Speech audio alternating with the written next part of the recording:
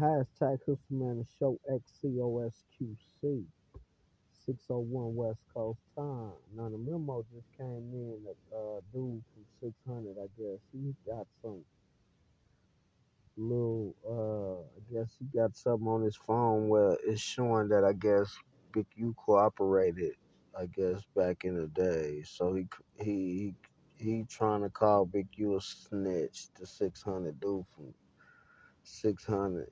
But we go, it's a two take to this. So that was that.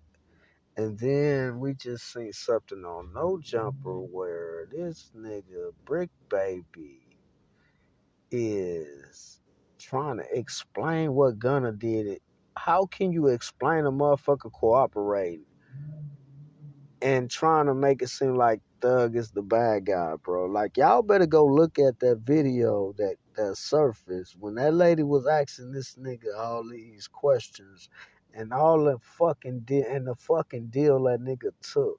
Like, cause I vividly know I seen the shit. Like, I seen the shit just like everybody else seen the shit.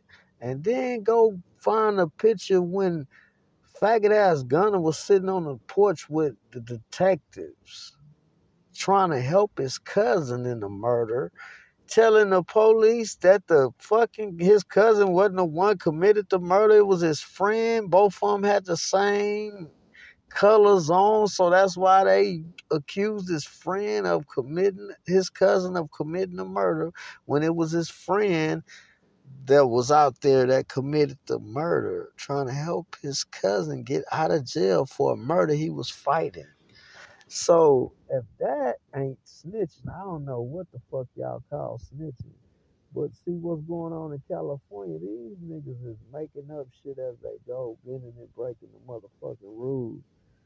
And that's just what pussy niggas do out here, man. Like they just make up shit as they go to justify the fuck shit they doing out here, for a fucking dollar bill.